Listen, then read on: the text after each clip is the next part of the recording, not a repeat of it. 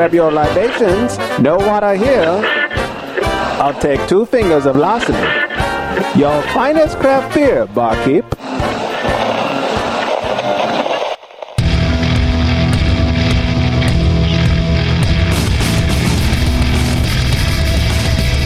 Cheers, everyone, and welcome to the Unfiltered Gentleman. No matter how you take your hooch, we've got something ice cold and on tap. Now, serving it to you straight and unfiltered, here are Greg, Scott, and Dan. That's right. Welcome in, everybody. The Unfiltered Gentleman. You're here. You made it. Welcome in. Thanks for listening. Thanks for spreading the good word about the Even Better show. That's right. Oh, God, thanks to our listeners. Hey, real quickly, it's just me, Greg, today, because I got to sit down with owner and brewer John Gonzalez. He's over at Leashless Brewing. They literally just opened last week and had a huge party. It was a blast. You guys need to check them out if you're in the Ventura, California area. Real quickly, thanks, everybody, for listening. Thanks for spreading the word, like I said. Big shout-out to the D.C. and Virginia area. You guys are killing it on the downloads and the interactions. Salt Lake, where you been, guys? Where you been? Anyways, I don't want to take up too much of your time. I want to get right into the interview. First, leashlessbrewing.com is where you can find John and his brewery. Also, the Instagrams and the Facebooks at Leashless Brewing. Twitter is at Leashless Brew, so go check them out. And I'm not going to waste any more time. I think we should get right into the interview with John, talk about his beer, talk about his dream and his passion. So here we go. Let's get right into it. I am here in... Well, something I've never done before. I'm in a brewery with no beer. I'm at Leashless Brewing in Ventura, California, sitting with the brewer, the owner, the man, the myth, the legend, John Gonzalez. John, how's it going, buddy? It's just another day in paradise, Greg. Thanks for having me. Thanks for letting us come in here. You guys are very much still in construction at this point, and got your tanks installed recently. Yep. And not quite brewing yet. How far away are we from brewing? Probably 2 weeks away, 2 to 3 weeks away, depending on how quickly we can get electricity brought to the brew house and get our organic grains.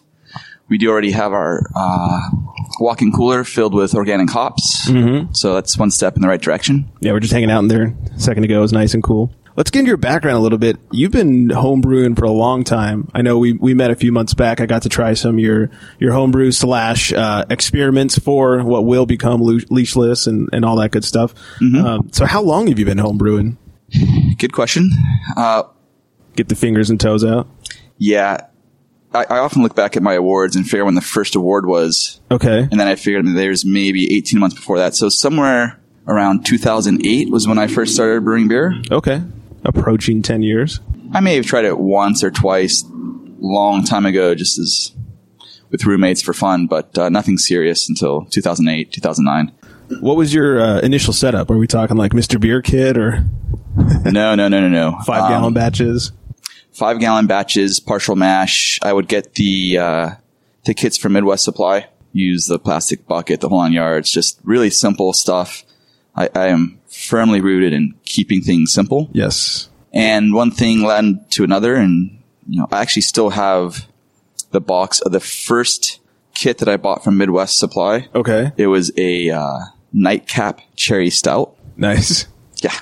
That's funny. Yeah, I'm in the middle of my third batch right now. It's a stout, and it exploded all over my shower a couple weeks ago. At least you kept it in your shower. Yeah. And now it will always be in my shower. I will never have that anywhere else after that. What was the original purpose for homebrewing? What kind of pushed you over to start doing it? Long story short, I had a job, but I was broke paying student loans, and my wife was still a doctorate student. So when I got bonuses, I would use a part of that to buy homebrewing kits and supplies, and then it got to a tipping point where I realized, shit, I got a lot of stuff here. Yeah. So I'm either going to have to walk away from it or just commit. And, well, I clearly committed. Right. Yeah. Look around this place. Very clearly committed. Yeah. What was your normal job before you were putting this place together? My last paying job was as a aquatic specialist. I was a contractor for the National Institutes of Health. Okay. So I helped manage the aquatic resources for one lab officially, and I helped out with 2 other labs in Bethesda, Maryland. So not beer related whatsoever. Well, my last paid job, no. But when I was ready to pull the trigger after 3-4 years of working on this business plan, I left there and worked as an intern with Crazy Mountain Brewing Company in Vail, Colorado. Did you guys move to Colorado for a while? And was it like beer? Was it a beer related move, or was it 100% beer related move? We knew we were going to be leaving Maryland relatively soon. This was 3 years ago, or 3.5 years ago. I had finished some contractual obligations with a grant that I got funded. I had completed the research and had the paper published. So it was getting time to leave, and it just coincided with the CBC in DC. And I gave my wife the option, hey, can we stop in Arizona or Colorado on the way down to California to start the business? Both states she loves very much. And just so happened this opportunity in Vail came about, and I applied for it, and I got it. And naively, I had no idea where Vail was when I got the internship. It's got to be close to Denver, right? I knew it was close to Parker, and that's where my in-laws are. So I thought it would work out, and she was happy. And Vail is a beautiful place. We got there at the beginning of fall. We got to see the aspens change color. It was nice. A great learning experience. But pretty up in the mountains, right? I think you're 7,000, 8,000 feet up. Yeah. Yeah, it was nice and cold. It didn't get cold initially, but it was one heck of a workout. You know, I wasn't used to being that far up and having to work with that lack of oxygen. Oh, God. My first day at the brewery, I think I had to take inventory of all their kegs outside, and I think I moved about a metric ton of kegs a day. My legs were so sore. And then I get home, my wife, who works from home, wanted to go hiking. And the trails are just fantastic. But after a whole day and your legs are sore, the last thing you want to do is go hiking. I survived, clearly. But yeah, you made it to tell the tale. What was the beer, or maybe not the beer, but that inspired your passion for craft beer? Not for brewing so much, but just for craft beer and good beer and not drinking gross piss water. Was it like, Fat Tire your gateway beer, or Acre Steam or something like that? Well, I've always been a fan of Guinness. Okay. I don't think I really have a gateway beer. That actually kind of sounds bad, like it's a gateway drug. I know. Just saying. The weed of beers. But I do recall drinking Pete's Wicked Ale way back in the day. Okay. Maybe I shouldn't say that either, since they're bought by Anheuser-Busch. Recently. Long time ago. Long time. Oh, yeah. I was thinking Wicked. That's actually what drove them into bankruptcy. Oh, really? It was Anheuser-Busch's first foray into buying a craft brewery, and they took over, and accounting department kind of, as the story was told to me, drove Pete's south. I guess now as they buy more and more craft breweries, they've learned from that mistake and let the breweries do what they keep doing and just give them ample distribution. That said, I do love Belgian beers. So it may not be the gateway beer, but it's definitely what keeps me going and has been the inspiration for this brewery and the metric I use for what is a really good beer. When you're making Belgians, like, do you do your own candy and everything, or? We have to. As a certified organic brewery, we are limited to what we can and can't use. We don't have access to organic Belgian candy syrup, so we have to make it. Yeah. Or you forego making beers like Belgian doubles, quads. I've figured a way out to not need it for making triples or Belgian golden strongs, but you definitely need some of those dark fruit notes for the double and the quad. But it seems like you can really kind of taste the difference when someone's made their own candy versus just like throwing sugar in it. But it's definitely the approach that we take to address a constraint. Yeah. Which is a need for, but an inaccessibility of Belgian candy syrup. So I think I've honed a way to make it in the process in a manner where the final product is reproducible. I've definitely figured out a number of ways to do it where the product is not reproducible. So we'll see. It's going to be one of the first beers we fire up when we start doing our first batches. Nice. And it's either going to confirm my experimental batches in that conceptual approach, or it's going to prove me wrong and we go back to the drawing board. We'll find out. So you kind of hinted towards it. Leashless, all organic, certified organic. First of all, why? Why'd you go the organic way? When I decided to do the brewery, I figured I was going to put myself in it 100%. So my values, my work ethic, my passions. We just decided to go organic a couple years prior, and I thought I'd be a bit of a hypocrite if I ate as organically as possible, but here I was going to make a business that wasn't going to embrace what it is to be organic. So I think that was just the logical thing. The business is, in many respects, an extension of me. Mm-hmm. And so going organic was logical. You know, the cool thing about beer is that it's fun. It's sexy. Yes. We all drink beer. We like it. And if it's one thing that could help change the habits of individuals, whether it's, in this case, our purchasing habits, but just the way we think about things, it's not through political intervention, but it's through business. Mm-hmm. And I thought beer, especially organic craft beer, would be a great way to help awaken the consciousness of the average drinker as to change their habits. If only it starts with organic craft beer, but you have to start somewhere. And when I started the business plan, everyone pretty much told me, gosh, organic beer sucks. It's going to taste like crap. Organic hops are horrible. And the fact is, we can go in the walk-in and take a look at what organic hops I have available to me. They're top-notch organic hops. Yeah. The beer is pretty much the same. I mean, go eat an organic tomato, go eat a regular tomato. The organic tomato is not going to taste any worse. Oh, yeah. So I think we'll be able to refute the concept that organic beer tastes horrible because it's organic. And it's beer. So whether you want to live an organic lifestyle or you just like drinking craft beer, a beer is a beer is a beer. So if you come in and you drink our beer, then hey, maybe for just that moment, we can get you to start thinking about, well, geez, what else is organic that we can consume or buy in our everyday life? And it's affordable. Mm-hmm. And then one thing leads to another, and it's the domino effect. And is that going to cause your beer prices to be higher than your average, local brewery because it's all organic? Finances. So, or you may not even know yet. It's tough to say. When you calculate your cost of goods, you have some assumptions, and then the reality kicks in, and you'll learn quickly whether your assumptions were wrong or right. Yeah.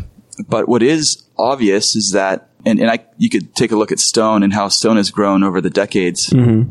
It's really hard to charge a premium price for what you consider a premium product, but no one else does. Right. So in the end, the concession is organic beer is going to be much more expensive to make, but our prices have to be in line with everyone else just so that we get people to come in. Yeah, I mean, you get that organic crowd, but you wouldn't necessarily get just the people stumbling through the street looking for, somewhere to go. Yeah, we don't want to be the one that breaks your wallet. Mm-hmm. Because if you think back post-World War II, our grandparents, great-grandparents, everyone lived an organic lifestyle. We didn't have GMOs. We didn't have inorganic fertilizers or pesticides. It was just manure and natural fertilizers and whatnot. And that's right. How everyone ate. So by that understanding, everyone, blue-collar, white-collar workers, doctors, lawyers, the farmer, everyone lived an organic lifestyle. For me, I think it would be a sign of success that our beer could be an everyday beer for the everyday person. Yeah. And part of that has to be putting a fair price that everyone can afford and no one balks at. Yeah. And, the one thing you said is very true is, Stone can't just open up and start charging massive amount, or Firestone. Take Firestone, for example. They have all their barrel work stuff. You can't just open up on day one and sell your double DBA for $25 a bottle if people haven't had your other stuff. So that makes a lot of sense and totally seems the way to go. I was actually thinking more about when Stone first opened in San Diego. They couldn't command, to my recollection, they couldn't command the price that they command now. But now they are legit. They're everywhere. I mean, they're in Germany. Right. So they can command the price because they've earned it. Yeah. Their product is fantastic and everyone knows it. When we open, no one's going to know us from Adam. I hope that changes relatively quickly. Right. But again, I want to use our products as a way to help change the habits of everyone. And pricing is just as an important consideration as the quality of the beer we make if I want to accomplish that one goal. Yeah, I think if people started hearing that your beer was crazy expensive, they wouldn't show up. What was some of the hurdles to being certified organic as a brewery? You don't hear that happening very often. We're actually still in the process. Okay. It's a huge pain in the ass, or? Everything with opening a brewery is a huge pain. no two breweries share the same pain. Mm-hmm. We got through our ABC permit relatively fast, and typically that's one of the problems you hear from other breweries. Yeah. Local permitting was a nightmare. I'm sure. Welcome to Ventura. Welcome to Ventura, and we just so happen to have chosen a building built in 1930 as our home. Which is gorgeous. It's amazing architecture and super cool. It's turned out to be something really nice, but yeah, it's been a nightmare. I would imagine. We're at the point, though, where we can get the inspector. The inspector has actually come by twice, and both times we just weren't ready for him. Okay. Just delays after delays after delays. Yeah. And he should be here within a week so that we can get certified organic. Some of the challenges with organic certification, obviously, is accessibility of raw ingredients. Now, for organic certification, there's 3 levels. There's up to 75%, up to 99%, and 100% certified organic. So okay, if I was to have my recipes include, let's say, 75 to 80% organic materials, then I use the little symbol that says made with 75% organic. If we use up to 99% or 99.9% organic materials, then we're just organic or certified organic or certified 100% organic. Everything that we use is organic, 100% of all our materials. Well, water is a natural item, so you can't get that certified organic. So there goes that one. Some of our brewing salts are naturally occurring, but you can't, again, certify anything that's natural because by definition it's natural wild. Okay. So we will be 99.9% organic. So we'll just be using this organic certificate. And sometimes you go through and you see what's available and what's not available. And it's like, geez, do I want to skimp out and just use the made with 75% slogan and make my life a little easier? Probably a lot easier, yeah. But then we're not authentic and legit. And so legitimacy is very important for the overall goal and what I want to achieve. So we just found back doors. Essentially, hops, the availability is challenging. We had to set up 3-year contracts, quantities that I thought we need. And you have to think about the issue, what if this beer is a home run and I run out of hops? Well, I just stalled growth and you don't want that. So you have to kind of make some assumptions. And so now I've got hop contracts. I mean, we're already a year behind schedule. So I've got a whole year of hop contracts that I haven't been able to use. And we're about to start the second hop year. So I've got twice as much hops that I need. And we just got to brew a lot of beer or sell it to other organic breweries or just eat the cost. Logistics is another challenge. Getting it so that I have the grains available to me to brew the beers that I want us to brew. Now, as a Belgian-centric brewery, grains are very important, but the yeast typically does all the work. Right. So there's ways to modify a recipe if we don't have access to all of our grains. But that leads me to another constraint and consideration that those considering doing organic certification should have in mind. Every recipe that I brew has to be approved before I brew it. Okay. So even a test batch would need to be approved before I brew it. Oh, just a test batch?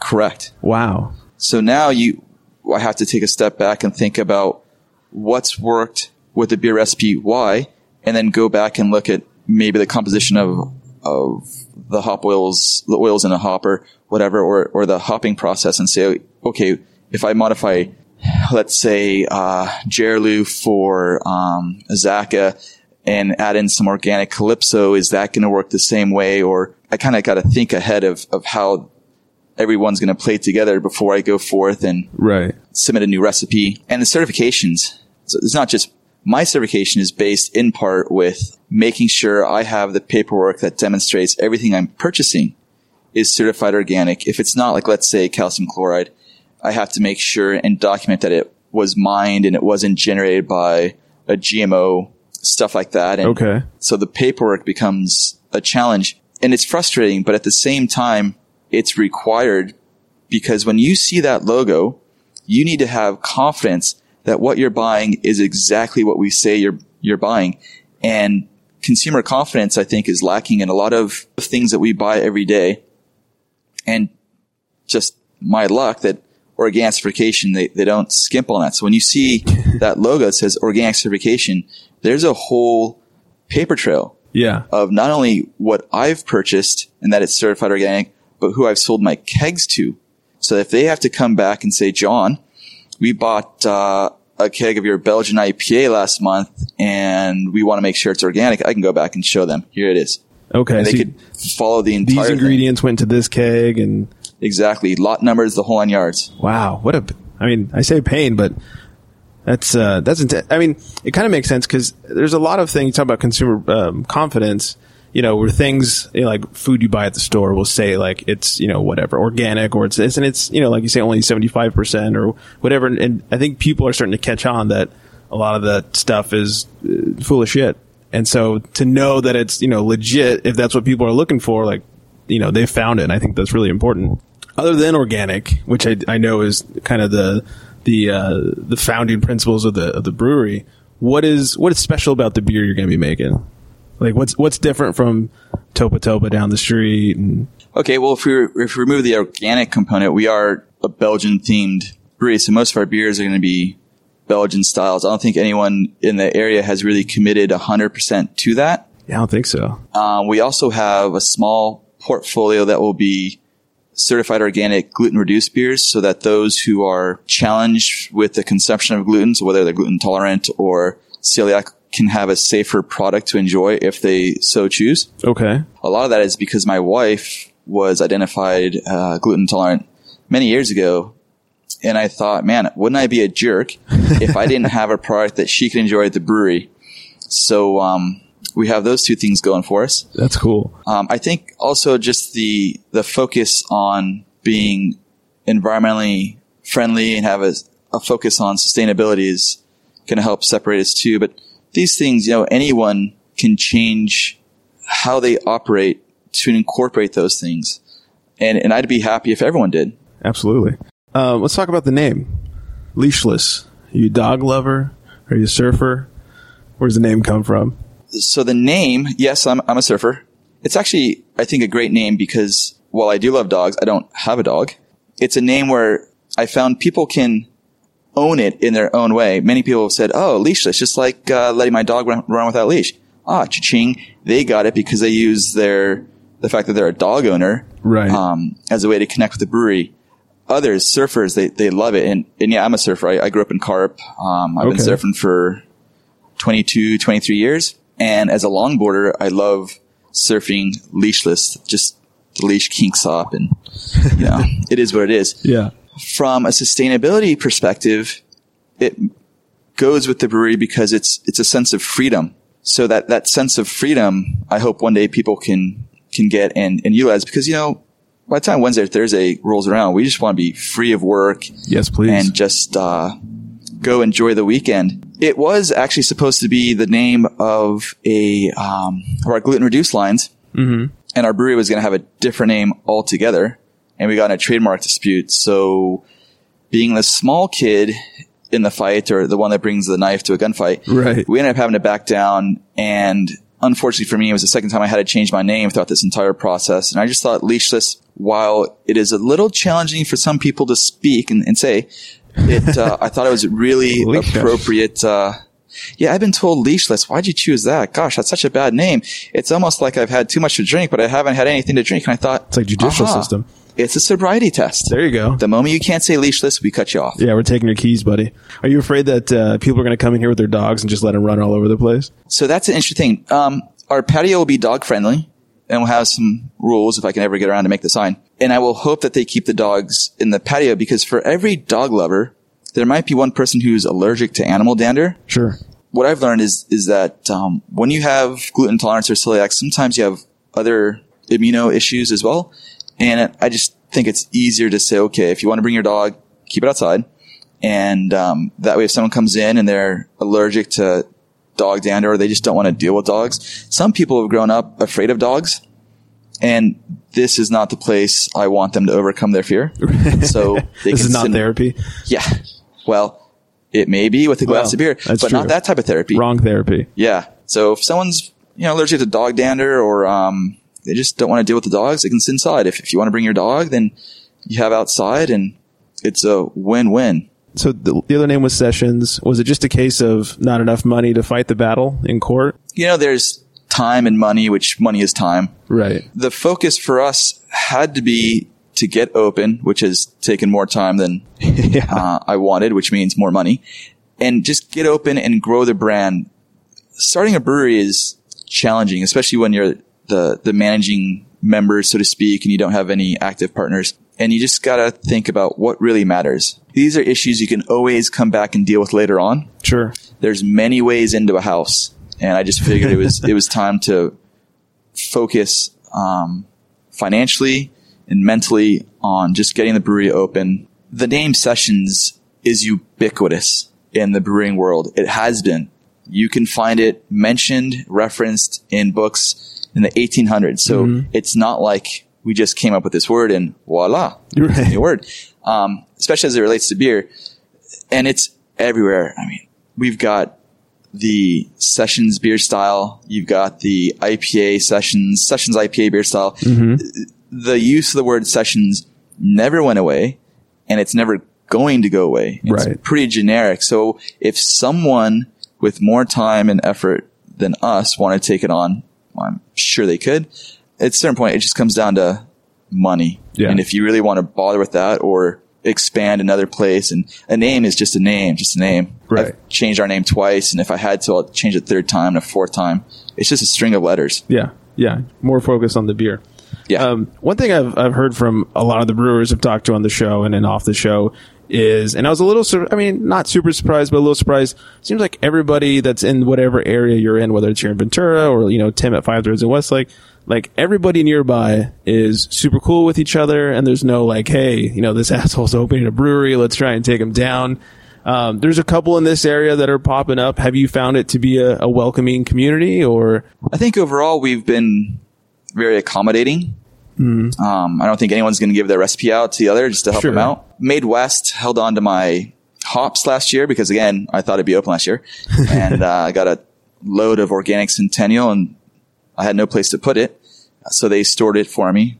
That's awesome. Yeah. And Topo Topo has extended their willingness to help if I needed it. So in that regard, it's pretty nice. Brian at Poseidon, I got to pick his brain a little bit about permitting and whatnot. I haven't had the time yet to meet Kyle at Ventura Coast Brewing Company, but the folks at Institution and Enegren Brewing Companies have been really open. I think the openness and the friendliness might change in the future if competition gets really bad, but in general, craft breweries tend to buck the business trend. Yeah. And kind of work together. I don't think there's a shortage of craft beer consumption, especially locally. Yeah. And for sure. Piece by piece, we're all transforming Ventura into a little beach/brewery town. And we can all benefit from that. And then hopefully we can help to improve the city of Ventura as well. Yeah. We're an organic brewery, so when it comes to collaborations and whatnot, we can only do collaborations with those who are certified organic. That's true, yeah. So we'll see how things pan out once we open. And it seems like a lot of the focus is less on, I want to beat the guy down the street, and more on, we all want to beat the big guys, the InBevs and those guys. Yeah. I mean, here in Ventura, we have like the wine tour or whatnot, and we can clearly work with the city to do a craft beer tour. Yeah, there's enough breweries now. Yeah. You're going to pay whatever. Let's say, I'm just going to throw a number out there, like $30. You're going to want to go visit a ton of different breweries and get your $30 worth. Yeah. And we have a trolley that goes from downtown to the harbor and Pierpont, and why can't we just use that to shuttle people around? And now it's a little safer. At the end, people can go eat downtown or whatnot. And we're all different too. So that's a great thing. Topo's got their focus. Made West got their focus. Ventura Coast has their focus. We're different. So it adds, variety, which we all love variety. And like you said before, not everybody's focusing on Belgians. In fact, very few people are. So if you're a Belgian lover, you come on in and have yourself a tasty Belgian. Hopefully it's tasty. Yeah. Let's get back to the brewery a little bit. How much can you produce once you guys start brewing? Before I bring in any more tanks, we could probably max out 800 barrels, 1,000 barrels tops. Okay. It'll be challenging. One of those things where as soon as it's ready, we package, clean out that fermenter, fill it. If that means coming in to brew at midnight to keep that machine going, that's what we can do. but it's big enough to bring in another 7 tanks. So depending on how we structure the brewery and just overall processes, we might be able to squeeze out 4,000 barrels. I now look at our walk-in cooler. I don't think it's going to be big enough for that. So we'll just see. A lot of it has to do with equipment and then manpower. Yeah. And how much people drink. Yeah. Somehow I forgot about that one. And maybe you don't know yet, but what is going to be your core lineup of beers when you guys open up? When we open up, we'll definitely have a Saison. It's my favorite beer. And I think that's the gateway beer into Belgian beers. Okay. It'll be our replacement for Coors or lagers in general. Yeah, something light. Yeah. So Saison, we'll do, if we can get the right ingredients, our double, maybe a gluten-reduced beer, and a hoppy beer, maybe American Pale Ale, Belgian IPA. Might knock out a test batch of what will end up being a collaboration beer with a band. And just we'll see. A lot of it has to come down to how much money we have left in the bank by the time we start brewing. But we should at least open up with 4 beers. Okay. Ideally, I'd like 6. A little something for everyone. Yeah, exactly. We talked a little bit about kind of what a pain it was to go through and open this place up, not just from the organic standpoint, but from the governmental standpoint. What would you say the biggest barrier in opening this place was, like the single kick in your pants? It's got to be construction permits. And it's no fault to Ventura. Unfortunately, the circumstances are they're overworked. They need more staff at City Hall to do plan check. The inspectors have been really nice, but quite honestly, I've gone through 5 versions of the building plans before we got the permit approved. And then we had to do 3 more revisions. And each one of these revisions takes another 2 to 4 weeks. Yeah. And during that time, we get hit with storms. And this became a mud bath on both the here where we're sitting and then over where the tasting room is. And that in turn required us to take out 3 feet of dirt. Oh, jeez. We took out 16 ton loads. So let's do the math. 16 squared is, you got the smartphone, 16 times 16. That puts us at what? Somebody's yelling at their phone right now. 256. All right. So 256 Some math tons nerd is angry. of wet clay. And we had to replace that with 450 tons of compacted base. That stuff takes time. Yeah. Made for a great video, but it just took a lot of time. And then you have to get someone to come back in to inspect. So just building plans alone have been just brutal. Yeah, I can imagine. We have some questions from listeners. We have questions from Renee. Renee is from the 21st Amendment Girls. And when she found out that I was going to be interviewing you, she did a lot of internet stalking. She went through your LinkedIn profile. Quite thoroughly. Is that legal? I hope so. Otherwise, you might have some charges to file. Renee. So she's got a few questions for you. She said it wasn't too long ago that you were a DMV resident, which apparently I learned is DC, Maryland, Virginia. Yep. What inspiration from the DC area are you bringing to your California brewery? And will we see your beers on the East Coast? Eventually, that'd be really cool if we were big enough to go on the East Coast. We won't be that once we open, unfortunately. But Renee, you can always come to the brewery. That's right. And meet the guy you've been stalking on LinkedIn. As far as what I've gleaned from the breweries that we visited and during our 7 years stint in the Maryland, D.C. area, a lot of it just has to do with identifying some of the practices that each brewery uses.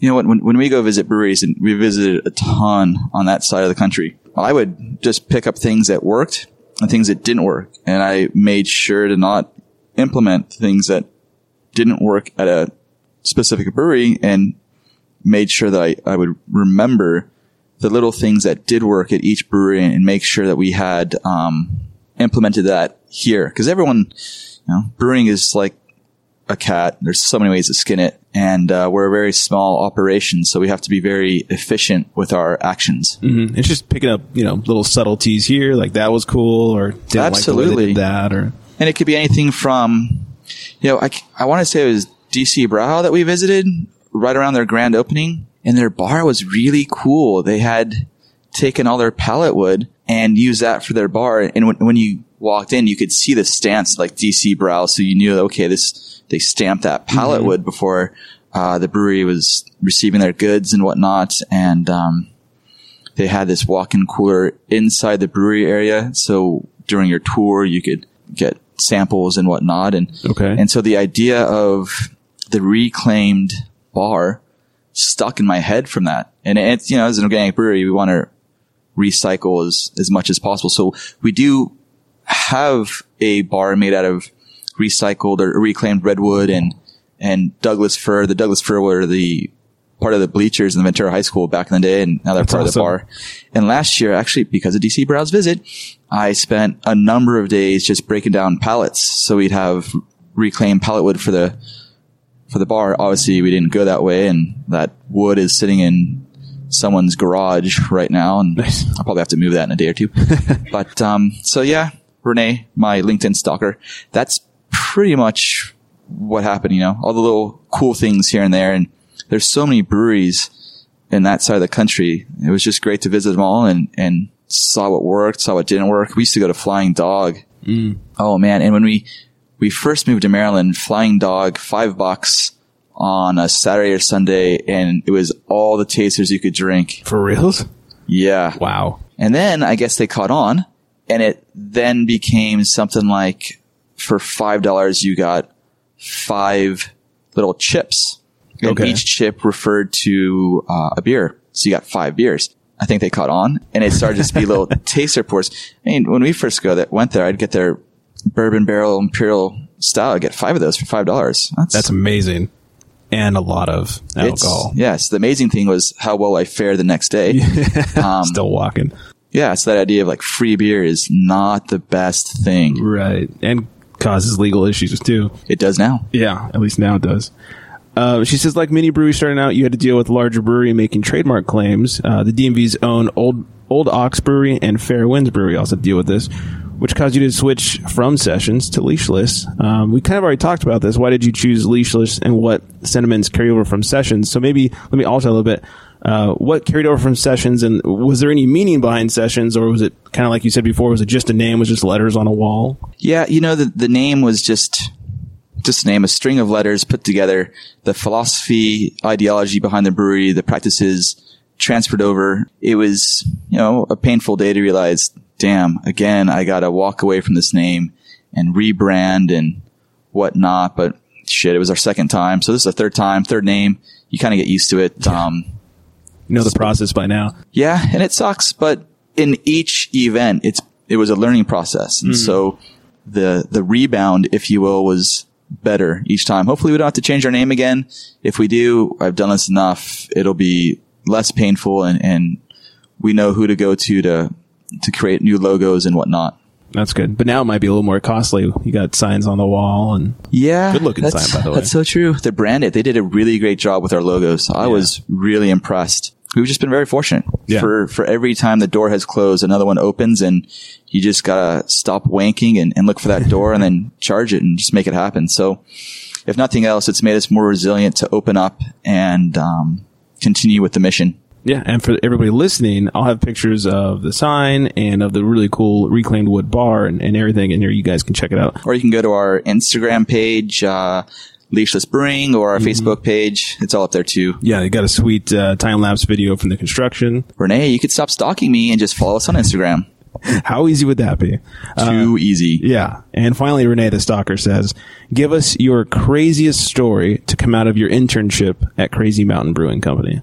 Yeah, this actually, boilovers, they blow. Oh, geez. And Kevin, the CEO, got a hold of some New Mexicanus hops. Okay. And we did a single hop IPA with New Mexicanus, which I think has a different name now, but that was the name at the time. So I'm the one doing the batch, and I went to throw in a batch of hops, and it's just a massive boil over. It was just off the charts, frothing, just like when you add baking soda to vinegar. Right. Just off the hook, and I'm freaking out because this thing's just blowing up, and we're giving a tour. You couldn't time this shit better. So I'm the only one there, and goggles weren't doing a damn thing. Literally, the stuff's skull just hitting me. I had to go run down and lower the steam. I had to get the face mask that you normally use when you're mixing chemicals. Okay. And I opened the manhole, and I'm spraying all down the hops. It was just frothing. It was just out of control. And it didn't work. And I had to get on my arms, the face. The face shield got totally splattered. I mean, and there's a tour, just walking by, wondering, geez, does this normally happen? It's like, well, only when you're given a tour, I guess. I mean, so everything worked out, or did you have to dump the batch? No, everything was fine. It tasted fantastic, you know. I had a little bit of it on me. Yeah. So it was a special moment between me and that beer. That's right. Yeah. Got romantic. Let's not go there. Eric wants to know, this is going to be a hard one. This is like, what's your favorite Beatles song? What's your favorite? Oh, did he stalk me on LinkedIn too? He didn't say he did. Okay. And this question would lead me to think he did not. Good. What's your favorite brewery other than your own? Gosh. That's kind of like, hey, what's your favorite Beatles song? Or I'm a huge fan of Westmalle. I love their double. I love their triple. It's the premise for how we're going to make ours. I've never been there. I would love to go to Westmalle and hang out there. So I'm going to say Trappist Brewery or Westmalle. Okay. Awesome. With the caveat that I've never been there. And I'm just going to throw this out there that I love going to breweries in general because you can always learn something. And it's just so cool how we're take different approaches to making beer and packaging beer and just getting the shit out there and making good time for the people who come to the tasting room to try your beer. Yeah, absolutely. And finally, Alex wants to know, we talked a little bit about this off the air. Alex wants to know, what do you think about the hazy New England IPA movement that's going on? My particular belief is it is what it is. I have no skin in the game. We're not going to make hazy IPA or New England IPA. And I don't know enough about the style to know whether it was a mistake well marketed or whether it was actually intended that way. The few times I've had it, I found that the hop character was a little subdued, maybe because the wheat, that hazy interaction, but that's about it. Fair enough. I like to ask the brewers out here on the West Coast, some of them get a little, highfalutin about it and are very anti, hazy IPA. Why don't you just filter your beer kind of response? So it's always interesting to see what people out here, because it's not, there's not a lot of them out here, or at least not, good examples of a New England IPA, if there's such a thing. Institution has their white IPA, and I would just assume that the white IPA and the New England IPA are the same thing. Probably. I figured, or similar. Yeah. And, in the end, we all have our preferences, and just because one person doesn't like an IPA doesn't mean the IPA is bad. It just means that person doesn't like the IPA. And again, we're never going to make a hazy IPA unless it was an accident and we didn't have any way to filter it out. Honestly, it's ingenious. It is what it is. If you like it, fantastic. I'm not going to be puritanical about what should or should not be an IPA, because one of the things I love about Belgians and why we are a Belgian-centric brewery is they pretty much said F you to the whole process back in the day and brewed what they wanted, how they wanted. They were taxed as such. And that's how we have all these phenomenal beers. So if I was to be very strict anti-New England IPA or puritanical, I would be a hypocrite as to the basic premise of the breweries we're trying to follow in our own way. Yeah, makes sense. But again, we'll never make it. Don't come here asking for it. Or a lager or a Pilsner. Not going to happen. Just saying. You too, stalker Renee. Don't come here looking for it. But Renee, do you show up and introduce yourself as the LinkedIn stalker? Please. That'd be the best thing ever. Yes. All right. So the website, God, I sound drunk already. Well, you have had some beers. Yeah. All 4 ounces. Leashlessbrewing.com. And then on the social medias, it's Leashless Brewing, except for Twitter, at Leashless Brew. Go follow, go subscribe, go like, go thumbs up, whatever it calls for. John, thank you so much for hanging out. Thanks for the tour and talking with us. My pleasure. Thanks for coming over on a Sunday afternoon. Absolutely. Cheers, buddy. Cheers. Bye, everyone. Thank you one last time to John for joining us, for taking the time, for talking about his beer. As you can tell, John's super passionate about what he does, and it shows. I got to try his beer a few months back when he was still working on some recipes and some test batches and such, and it was really, really good. So I recommend you guys go check out Leashless Brewing. It's in Ventura, California. If you're in the area, it's 585 East Thompson Boulevard. Like I said at the top of the show, you can find them on the interwebs, leashlessbrewing.com. Facebook and Instagram is Leashless Brewing, and Twitter is @LeashlessBrew. It's hard to say, even if you're sober. Not that I am. Anyway, so thank you once again to him for coming on. Go check out his beer. Let us know, and let him know, if you go check him out, that you heard about him here, and we want to know what you thought of his beer. Don't forget to check us out, theunfilteredgentleman.com. You want to tell someone about the show and how to listen? Super easy. theunfilteredgentleman.com/listen. Oh, how hard was that? You can find us on the social medias, The Unfiltered Gentleman. Of course, Twitter is @UnfilteredGents, because they're, racist against people with long names. That's all for us tonight. Oh, one last thing. 805-538-BEER is the number to drunk dial. Please send us your drunk dials.